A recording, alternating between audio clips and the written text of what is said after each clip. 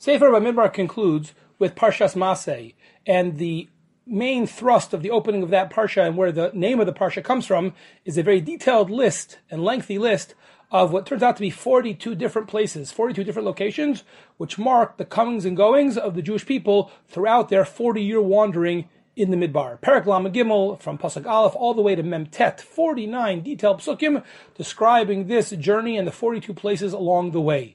And the obvious question is why? Why is it so important for us to know this? Why would Hashem want us to know this? The Torah, which takes great pains with very exactitude for every word, every letter even. Why 49 psukim to tell us about all these places where they went in the desert when presumably we wouldn't necessarily even care, to be honest, on our own to know. We know they were in the desert for 40 years. Why isn't that enough? Why do we need to know every place that they went? So the truth of the matter is, the Ibn Ezra suggests that perhaps from Hashem's perspective, it wasn't so important. The Ibn Ezra has a shocking chiddush that this entire section of the Torah was written with Moshe's initiative. Now, I guess he has to assume that Hashem didn't tell him to take it out, but he says clearly that it was not Hashem's initiative. That when the Pasuk says in Pasuk Beis that these journeys were al pi Hashem, they only did things the way Hashem wanted. The Ibn Ezra reads that pasuk as saying specifically the journey from place to place was al pi Hashem. But the first part of that pasuk that Moshe wrote down this travel log, V'yichtov Moshe, says the Ibn Ezra that was not at all al pi Hashem.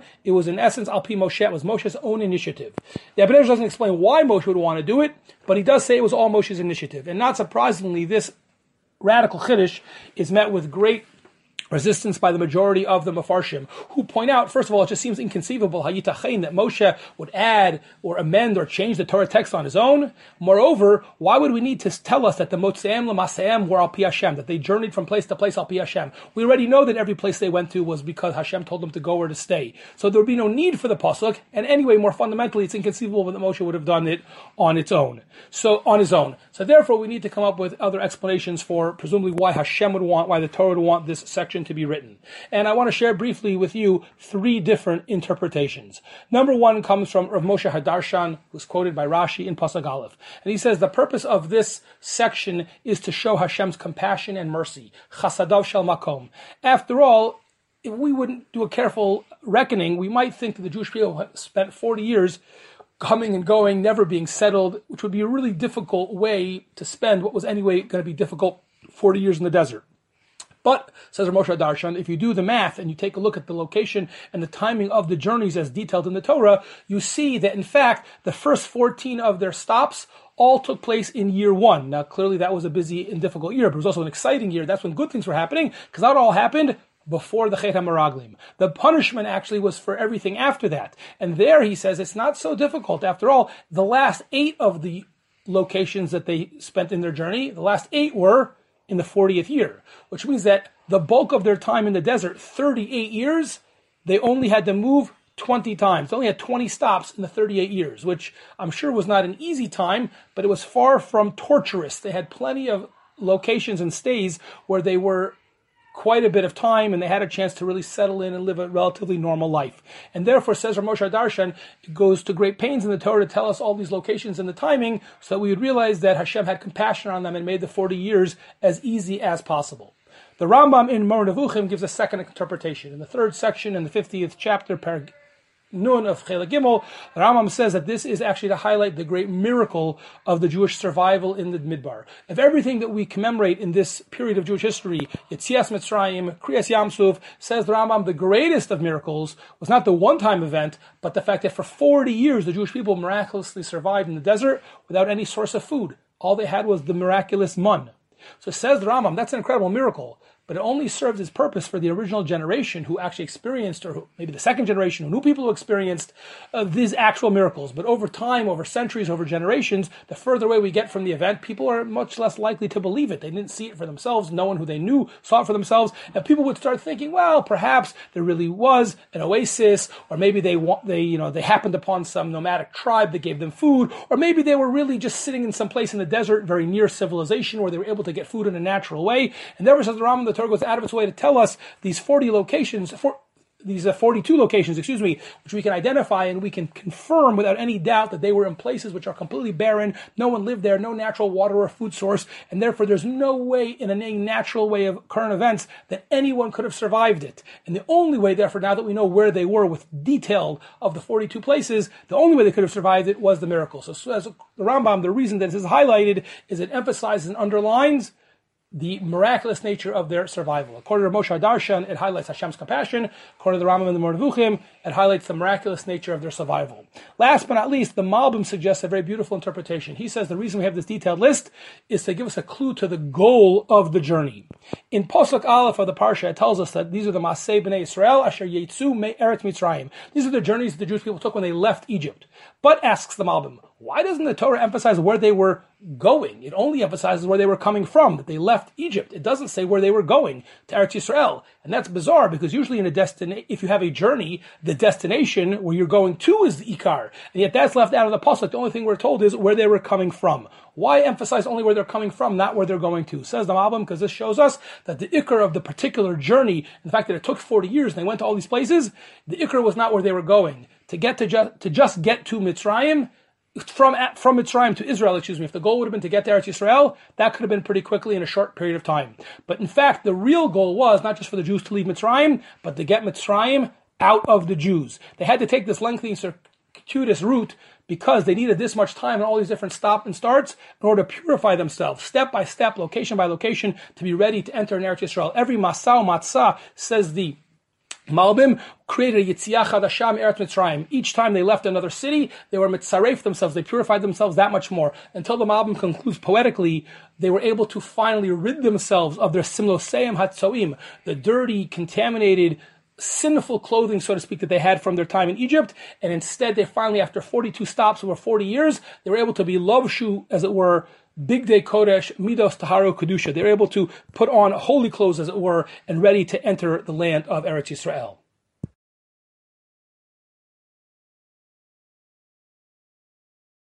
Towards the end of Parshas Masai, we have a section that deals with, unfortunately, murder, whether it's accidental murder, b'shogeg, or even deliberate Ritzicha b'mezid. And the Torah has a somewhat enigmatic phrase in Pasuk at the end of Perek Lamed Hey, in Pasuk Lamed Gimel, where the Torah tells us, Lo tachanifu es haaretz asher atem ba.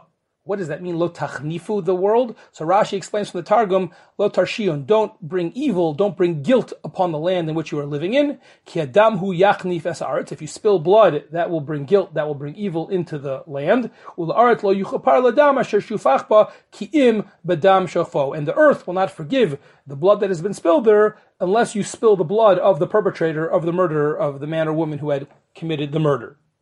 It's a very important and understandable pasuk, as it were, the value of human life, the prohibition and morality of murder, how that can contaminate the land of Israel. However, as Rav Moshe Feinstein asks in his Sefer, Darash Moshe, why would the Torah choose to make this point in this pasuk by using such an awkward term as tachanifu, or yachanif? We're familiar with this phrase much more commonly from the prohibition of chanifa. Chanifa usually means flattery. There's a prohibition to excessively flatter people who don't really deserve it. That itself is something from the Torah that frowns upon.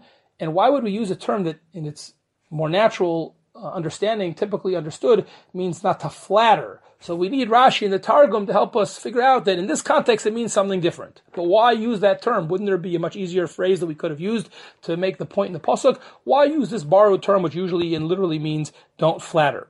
So Rav Moshe, in order to answer this question, it's a very short piece actually, but I think a very profound interpretation in which he suggests that this pasuk is coming to, in this choice of word, actually highlights the fundamental difference in the value system expressed in the legal system of the non-Jewish society as opposed to in Jewish society.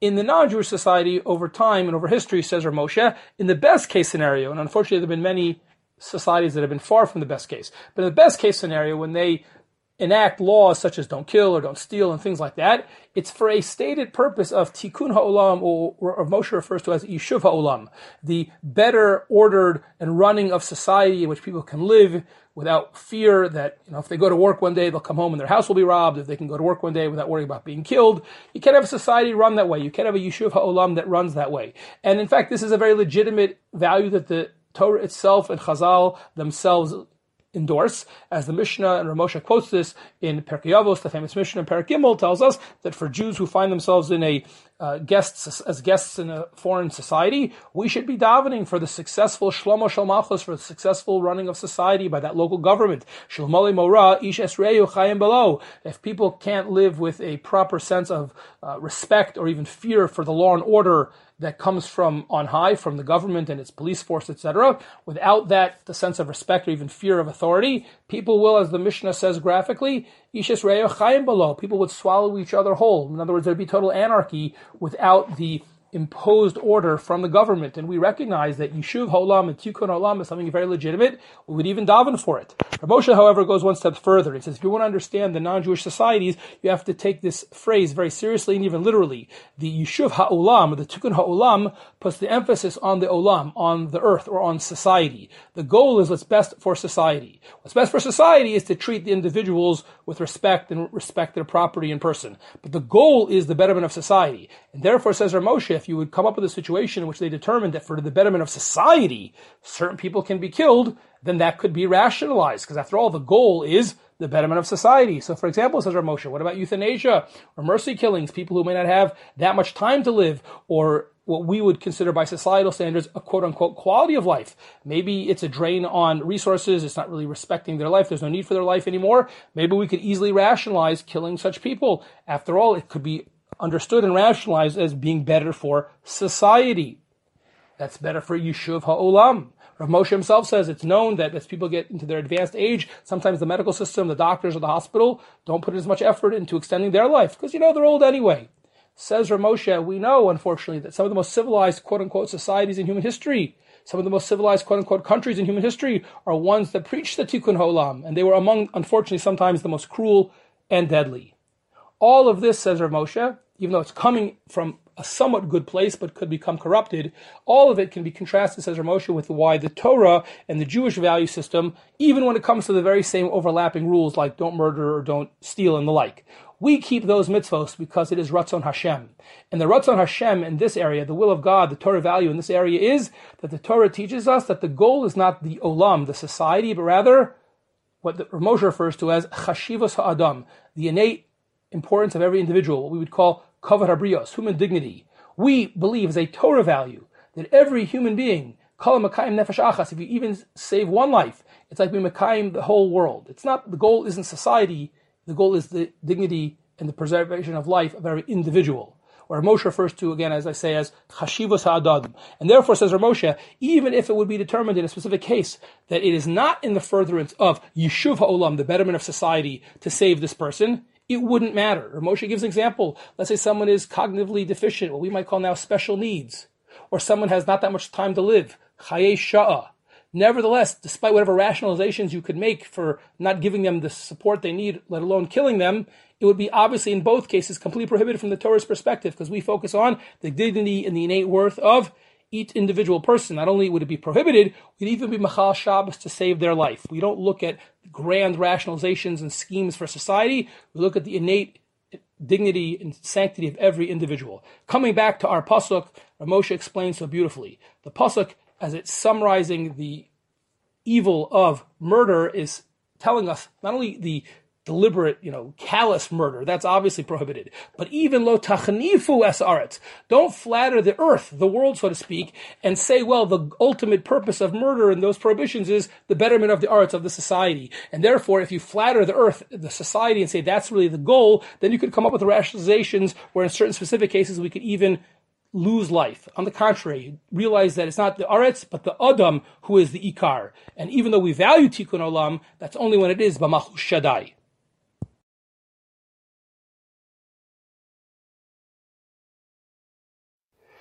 The outset of Parshas Maseh lists the 42 places that the Jewish people stayed and traveled from and to during their 40-year sojourn in the desert. Rashi, in explaining why this is important for us to know, what the purpose of this travelogue is, quotes in one of his explanations the tradition that he got from Rabbi Tanchuma, from the Medrash Tanchuma, who compares this in a mashal, in a parable, to a king whose son was ill. And he took his son and he traveled with him a great distance in order to find the right doctor, the right medicine, in order to heal him. Thankfully, it was successful, and on their way back home, as they reversed their trip, they went in the opposite direction of their journey. They passed all the places that they had been. Each time the father took the opportunity to remind his son when he would point out a place, Kan Yashananu, here's where we slept. Kanu Karnu, here's where we felt cold. Here's where you didn't feel well, etc., etc. Question is, what is the deeper message of this mashal? What is the nimshal? What is the lesson we are supposed to take? What is the Tanchuma and Rashi trying to convey? Rav Schwab, in his Sefer Ma'ayan Beis HaShoeva, beautifully explains that to answer this, we need to first answer something very strange in the entire listing of these 42 places where the Jewish people traveled, somewhat inextricable even about this description, about this travelogue. On the one hand, even when the locations of major events are mentioned, the actual events, the major events, are never referred to. There is no mention, even though this is a description of their 40-year traveling in the desert and everything that happened, all the places they went to, I should say, but there's never any mention of Kriyas Yamsuf, not of the Man, Mara, Matan Torah, the Mishkan, nothing, the water, nothing. And yet, on the other hand, every once in a while, the Torah does interrupt the list of places in order to mention what took place at a specific location. But all of these references are actually incredibly curious because none of them seem to be that important at all. So, for example, in Pasuk Daled, it mentions Mitzarim Mikabrim, that at a certain time and place, the Egyptians were burying their dead. When they were busy burying their dead, also Elokim Asar Shvatim, that Hashem had judged their idols. So what? Pasuk Zayin, it mentions V'yashav al pi Achiros asher al pnei Baal Tzafon. We got to this place by Chiros, and it was near Baal Tzafon. What does that have to do with anything? Why do we care about that? Pasuk Ches, it mentions that it took 3 days to get to Mara. And no other time does it mention how long it took to get from one place to another. Why here all of a sudden? Pasuk Tes, it mentions that in Elim there were 12 wells and 70 date trees. So what? Why is this important, especially when you consider all the things that are not mentioned? So Schwab explains so beautifully and profoundly that the theme is that these were places where something happened and the Jewish people should have and could have been inspired, but they weren't. Here, getting back to the mashal in the Tanchuma that Rashi quotes, here in this place, they slept. They should have been aroused by Hashem's miracles, but they slept through it. Here they should have been on fire and inspired, but here they cooled off. So for example, Rav Schwab goes through some of the ones we mentioned. When it says that in Pasuk Daled that the Egyptians were burying their dead, says Rav Schwab, the Jewish people should have thought about that for a second. Egyptians don't bury their dead, they embalm them. Why are they burying their dead? So that's what the Pasuk says, that Hashem had, so to speak, done judgment with their idols. Hashem had, so to speak, defeated, killed their idols, i.e., they themselves realized their Avodah Zarah was foolish and foolishness, and there was no reason to embalm for that idol.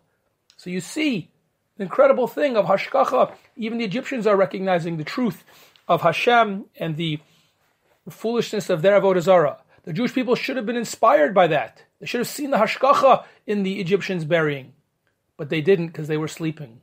Kan Yashananu. When they came to the place with exactly 12 wells, corresponding to the number of tribes, and exactly 70 date trees, corresponding to the number of the elders, the Shivim Zekanim. Instead of realizing this wasn't a coincidence, but this was done b'chazdei Hashem and with great hashkacha, they missed it. Karnu. Here they were cooled off. Instead of being on fire with inspiration, they cooled off. Similarly, it says it took 3 days to get to Mara. Why do we stress that?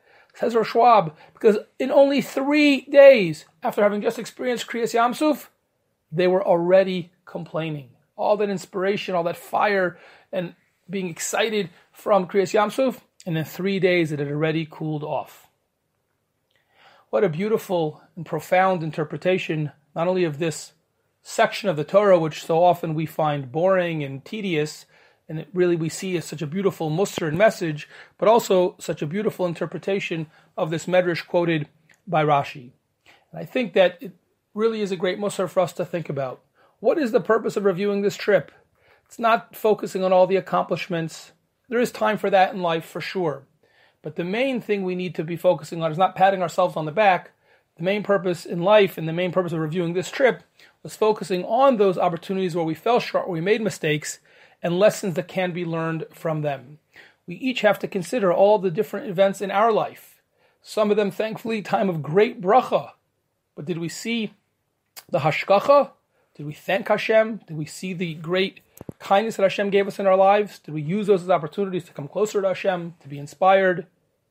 And unfortunately, the same is true, just as importantly, if not more so, chas v'shalom lo aleinu, if we have difficult times in our life. Did we see the Yad Hashem? Do we understand what the lesson is? Do we try to at least understand what the lesson is? Did we learn from them? Each of the opportunities, the various journeys in our own life, all of the ma'asim, the motzeim l'ma'asehem in our own life, are all opportunities to see the Yad Hashem, are all opportunities to grow and to be inspired. But only if we're awake, and only if we are alive, not cooled off, not chilling, and certainly not if we're sleeping.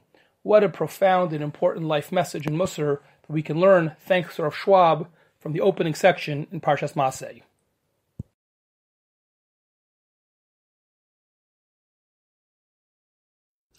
Ela Masei b'nei Yisrael asher yatzu me'eretz Mitzrayim l'tzivosam b'yad Moshe v'Aharon.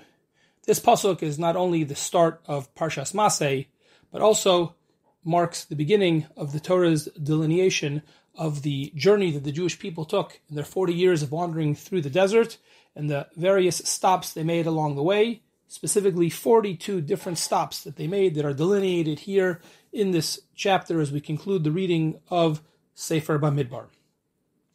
A number of the classical Mefarshim, Arachaim, Alshich, Kliyakar, others, all wonder why the Torah introduces this triptych of sorts, this list of their journey, by using the term Ela Masei B'nai Yisrael. These are the wanderings or the travelings of the Jewish people. Since, in fact, all of the places that are listed are where they stopped and where they rested.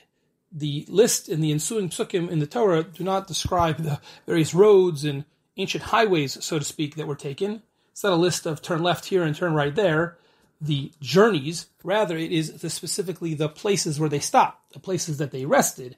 And therefore, these Mefarshim wonder, why didn't the pasuk say, Eile Chaniot B'nai Yisrael? These are the places where the Jewish people encamped during their wandering in the desert. The 42 places where they actually encamped. That would have actually been more accurate. Moreover, some have pointed out that a very famous comment of the Baal Shem Tov perhaps even strengthens the question. The Baal Shem Tov is quoted by his grandson, the Degel Machane Ephraim, as suggesting in a deeper, mystical, homiletic way that the 42 Masaot that are described in the Parsha are in fact a metaphor for the fact that every single individual in his or her own personal life has 42 stops along the way in their personal journey. We all start by leaving Mitzrayim, just like the Jewish people did. We leave a place of narrow straits. We're born. The process of birth is symbolized by leaving Mitzrayim. And then the 42 stops that the Jewish people made in the desert symbolize 42 different stations in life that every person, every man or woman undergoes in their life. Very intriguing and provocative, mystical kind of idea. However, the Lubavitcher Rebbe asks, based on this, it further underscores that the main purpose, even on a deeper mystical level, of this list are the different madregos, the different levels that a person reaches in his or her own life, and that's represented by the places where they stopped, where they encamped, the chaniyot. Again, begging the question, why does the Torah introduce this list as Eila Masei? It should have said Eila Chaniyot B'nai Yisrael. So Lubavitcher Rebbe offers two very fascinating and important answers.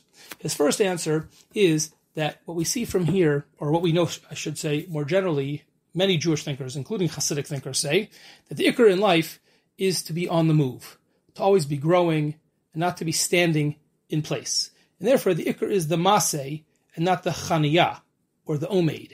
Right? What's being highlighted here is that we're always supposed to try to grow, and not just to be settled, or to be happy with where we are.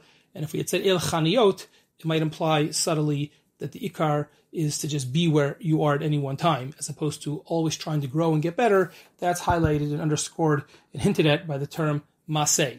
On a deeper level, says Lubavitcher Rebbe, real growth is only achieved when there's a total transcendence and removal from the previous level. Not higher on that level, but when we get to a different level entirely. Think as a metaphor for this, steps, right? When we want to get to the next level, it doesn't just mean we're higher up within the same level, but we've gotten to the next step. We're on a completely different level. We're totally minutak. We're totally severed and separated from the level we were on previously. Says Lubavitcher Rebbe, that's the difference between hiluch, which also means going, and nisiyah, which is the term that's used in maseh. Hiluch focuses on where you're going, but nisiyah or maseh emphasizes that not only where you're going, but being removed from where you were previously. As the psukim say, nisiyah may, they traveled from. And this is a very, very important point, says Lubavitcher Rebbe, again highlighting this idea that the whole focus is growth.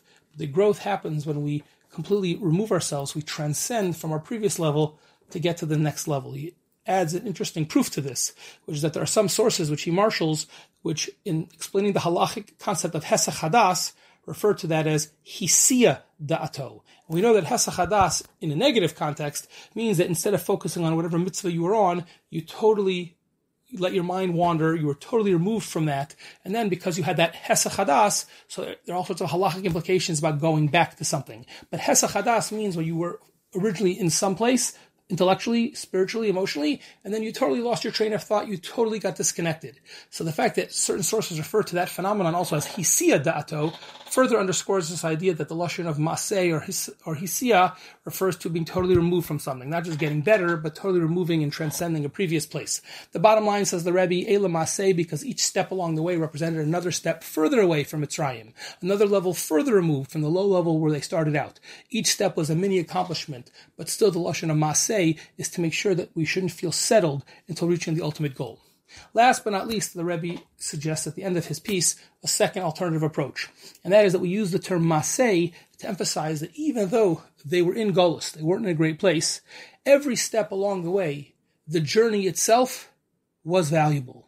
And not only is the journey itself, the travel, the movement from place to place, the journey valuable, even more than just the accomplishment, the chaniyah, but even in some of the places where the Jewish people encamped in the desert, even in some of the places that are alluded to in our parsha, where there was a sin, where they stumbled, where they fell, even those are part of the journey, the ultimate journey that will lead to the promised land. For the nation in their national journey from Mitzrayim to the land of Israel, and metaphorically for every individual in his or her personal life. We grow from every experience, whether it's a successful one or a less successful one, a failure. Even then, if we have the right perspective and we learn from it, it's a yerida l'tzorech aliyah. Maybe it's going down, but it's serving an ultimate purpose of growth and accomplishment. Therefore, everything, every place that we went, every step along the way is a maaseh. He adds to conclude, that's why we read this before Tisha B'Av. People should not get depressed, because even in Golus, it's part of the journey which will ultimately lead to the ultimate redemption.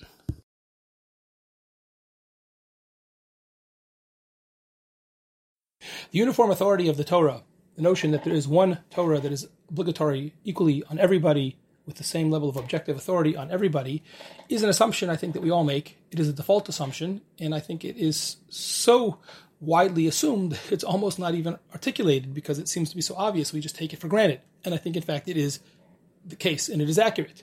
It is, of course, also true that the Torah itself sometimes distinguishes between whether you live in Israel or not, the Beis Hamikdash or not, a Kohen or not, a man or a woman. But even those distinctions, I don't think disprove the basic assumption of uniformity. After all, they only make up a fraction of the Torah. And moreover, those distinctions themselves come from above. They come from the Torah itself. So if you accept the objective authority of the Torah, you also accept the Torah's distinction between, for example, what can be done in Israel and what is done outside of Israel in the diaspora, or other such distinctions. But it all comes from this assumption of this uniform objective authority of the Torah.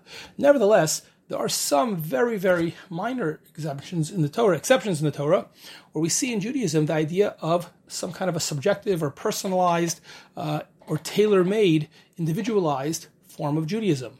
And one of the primary examples of that comes from the beginning of our parsha, the beginning of Parshas Matos, and that is the notion of Nedarim. The idea that a person, a man or a woman, can take a vow, obligating him or herself in something that the Torah does not obligate, or prohibiting him or herself in something that the Torah does not prohibit. Whether it's Nedarim, or shvuos, oaths, or vows. There are subtle differences between them, but for our purposes, we'll treat them as the same. This phenomenon exists, and this seems to be a real interesting exception to the general default, an assumption that we've been made, which is usually true, which is that there is one Judaism, one Shulchan Aruch, one Torah for everyone. Here, all of a sudden, we have the ability to, so to speak, make up my own Torah. Maybe the people down the block are allowed to do X or Y, because I took a neder, now I can't do it. And the Torah somehow endorses that. How are we to understand this clear exception and this yotzem and haklal? It seems to be so different than everything else in Judaism and everything we usually assume. So, in fact, this itself seems to be, if not a debate, but at least have some interesting and sometimes even slightly conflicting sources in Chazal and in Rishonim. And one person in particular I want to focus on is the thought of the Rambam.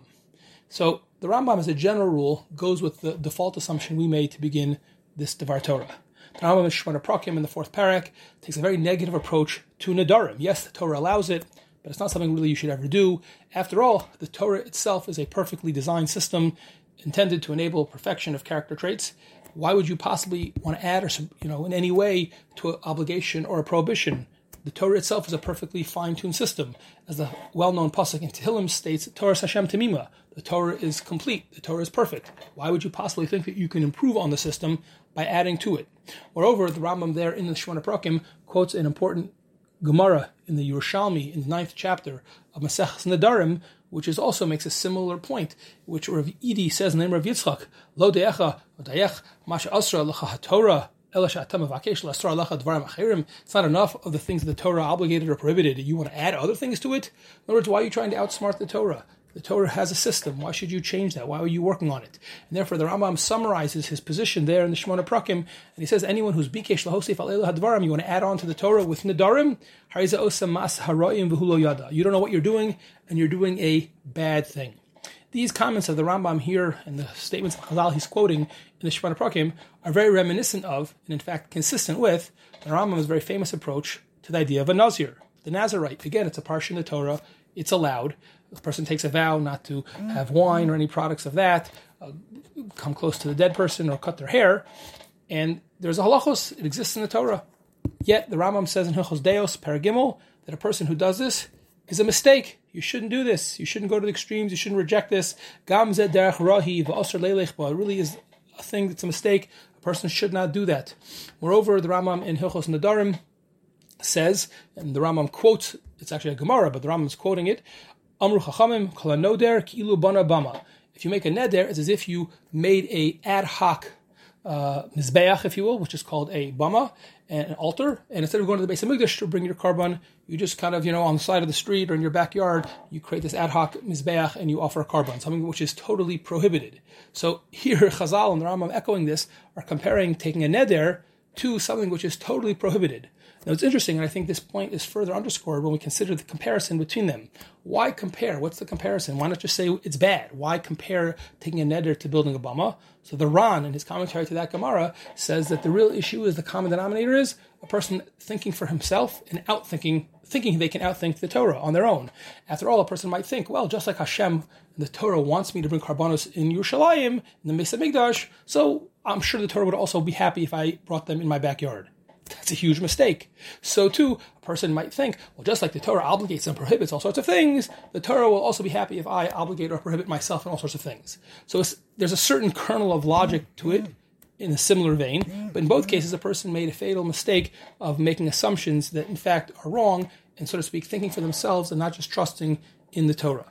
All of this notwithstanding, what is fascinating and important to acknowledge is that there are other times where the Rambam's position is more nuanced and actually is more positively inclined to these more type of subjective, personalized approaches to Judaism. For example, the Rambam in the 13th chapter of Hilchos Nedarim, Halacha Chav Gimel, says if a person takes a neder, makes a vow to establish and improve his or her character traits, that person is praiseworthy.